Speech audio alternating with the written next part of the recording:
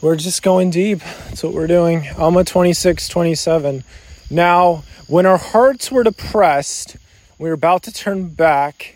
Behold, the Lord comforted us and said, Go amongst thy brethren the Lamanites, and bear with patience thine afflictions, and I will give unto you success.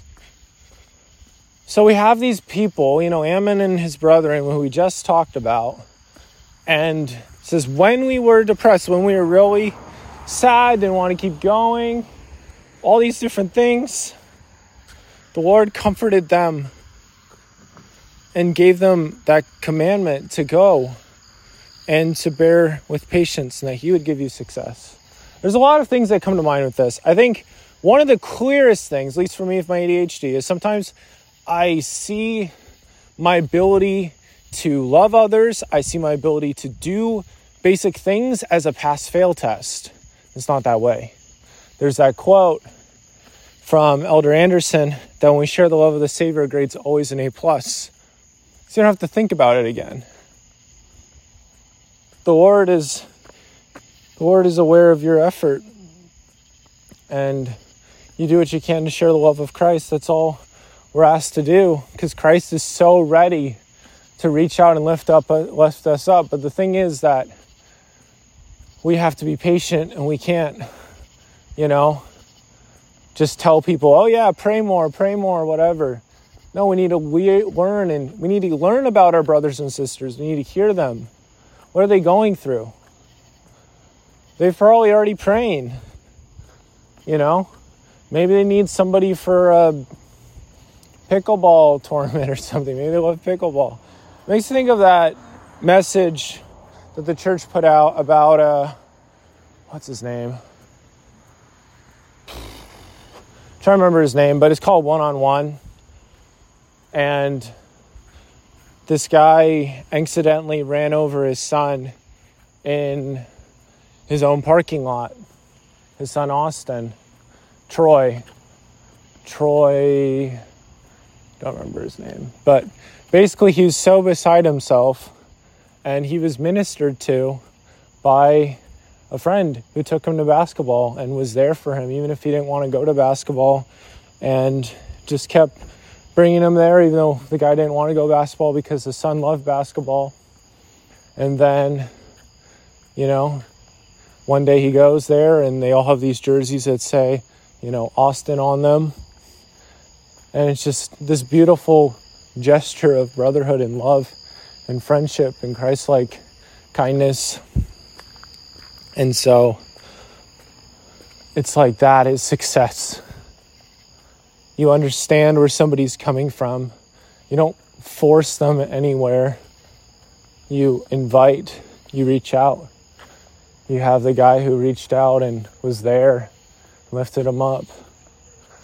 And you have all this other stuff. And I'm definitely going through my own hills and valleys.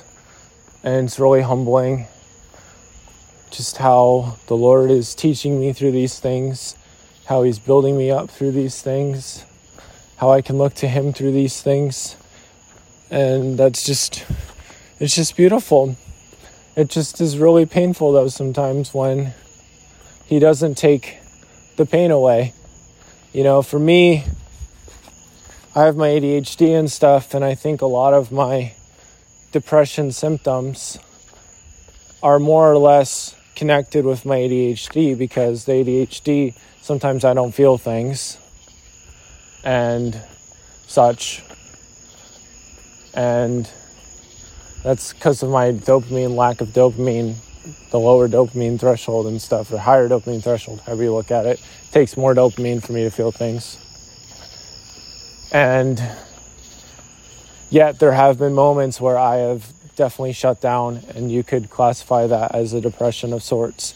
And you think of like the word depression, it literally is like a dipping. Like the Great Depression is like all of these people in the 30s, and like the whole world, like it's crazy because there's so many amazing companies birthed during that crazy time. And it's true, because when you're literally pushed to the limit, that is where greatness will happen. And you would hope that you would be doing great stuff already, but sometimes that's just what happens. Same thing with, the pandemic, 2020. There's tons of people that came out with some amazing stuff. And so I'm excited to see what's on the other side of my current trial, my current struggle. That is not a forever thing. It's a temporary thing, and I will grow and I will learn from it. And sometimes the Lord has us like Elder Holland talked about how you can remember just enough to prevent you from making the same mistake, and that's from Remember Lot's Wife, which is a talk I read this past week. So that's why I just pulled it out of nowhere, because I just read that talk. But we can just trust the Lord. We can move forward. We can know He sees everything. He sees everything. And we can go. Sometimes I wanted to just drive back home and be by myself. But today it was like, okay, I know it's going to be a little weird, but I'm just going to, well, not necessarily weird, but just vulnerable. Go and hang out with family. And that's a beautiful thing. So yeah, it's just, and it's the word when too. It's like when this happened, it's like the Lord was there. It's not if, it's when. The Lord was there for them. If you have those moments, you're not alone. There's people that are eager to succor you and find you and lift you up. And there's those that definitely don't. They look beyond the label. They're like, hey, I just want to help you. I just want to be there for you and lift you up. And because it's such a difficult thing to understand, especially with all the social media and everything else these days. But I just know the Lord is good. He is mindful. He's preparing people to succor us in the future and to be for us now. There's people that are literally going through something similar right now so they can succor other people later. There's people who've gone through something you've gone through that, maybe the Lord can put in their path, or you read their post or something. That's the beautiful part of social media. But yeah, we'll just leave it at that. I think the turning back thing is so interesting too, because that's something that Elder Holland talked about in Remember Lot's Wife is, you have Lot's wife who couldn't imagine a life not in Sodom. She loved everything that Sodom provided for her, and she couldn't imagine not living there. And so she looked back, and the Lord said, don't go look back. The Lord didn't say, don't look back or you'll turn to a pillar of salt. He said, don't look back. She looked back, turned into a pillar of salt. There's been times I have looked back and I've turned into a pillar of salt in my own way. I've decided to just be like, I'll just look back. And no. The Lord has His ways. The Lord has His promptings. And when we keep the commandments, we will be blessed in every single way. At the same time, we need to be sensitive to these matters because people need to talk. And if we just tell them to, suck it up or something, that really isn't going to help, or praying your depression away or whatever. I think for everybody, it's a personal thing. But the Lord has definitely lifted me up and helped me to better understand all this stuff. And yeah, I feel very loved and at peace. Right now, though, there are some dips for sure. And we're just going to be patient with that and trusting in that. And I know I have this ADHD thing, and if I take care of that, for the most part right now, I feel extremely happy and extremely at peace. Yet, there are things that will come out of nowhere.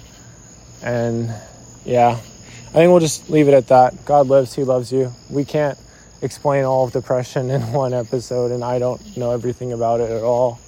I just definitely experienced it to some degree, and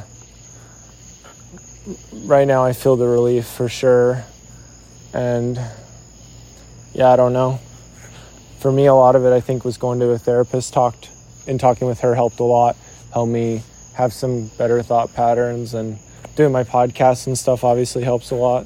Really good outlets help me feel heard. If if I don't have a way to get my thoughts out, it's really scary and crazy. But yep, I know the Lord loves us and He has a plan. Remember, flecks of gold you pick up today will shine for you today, tomorrow, and forever.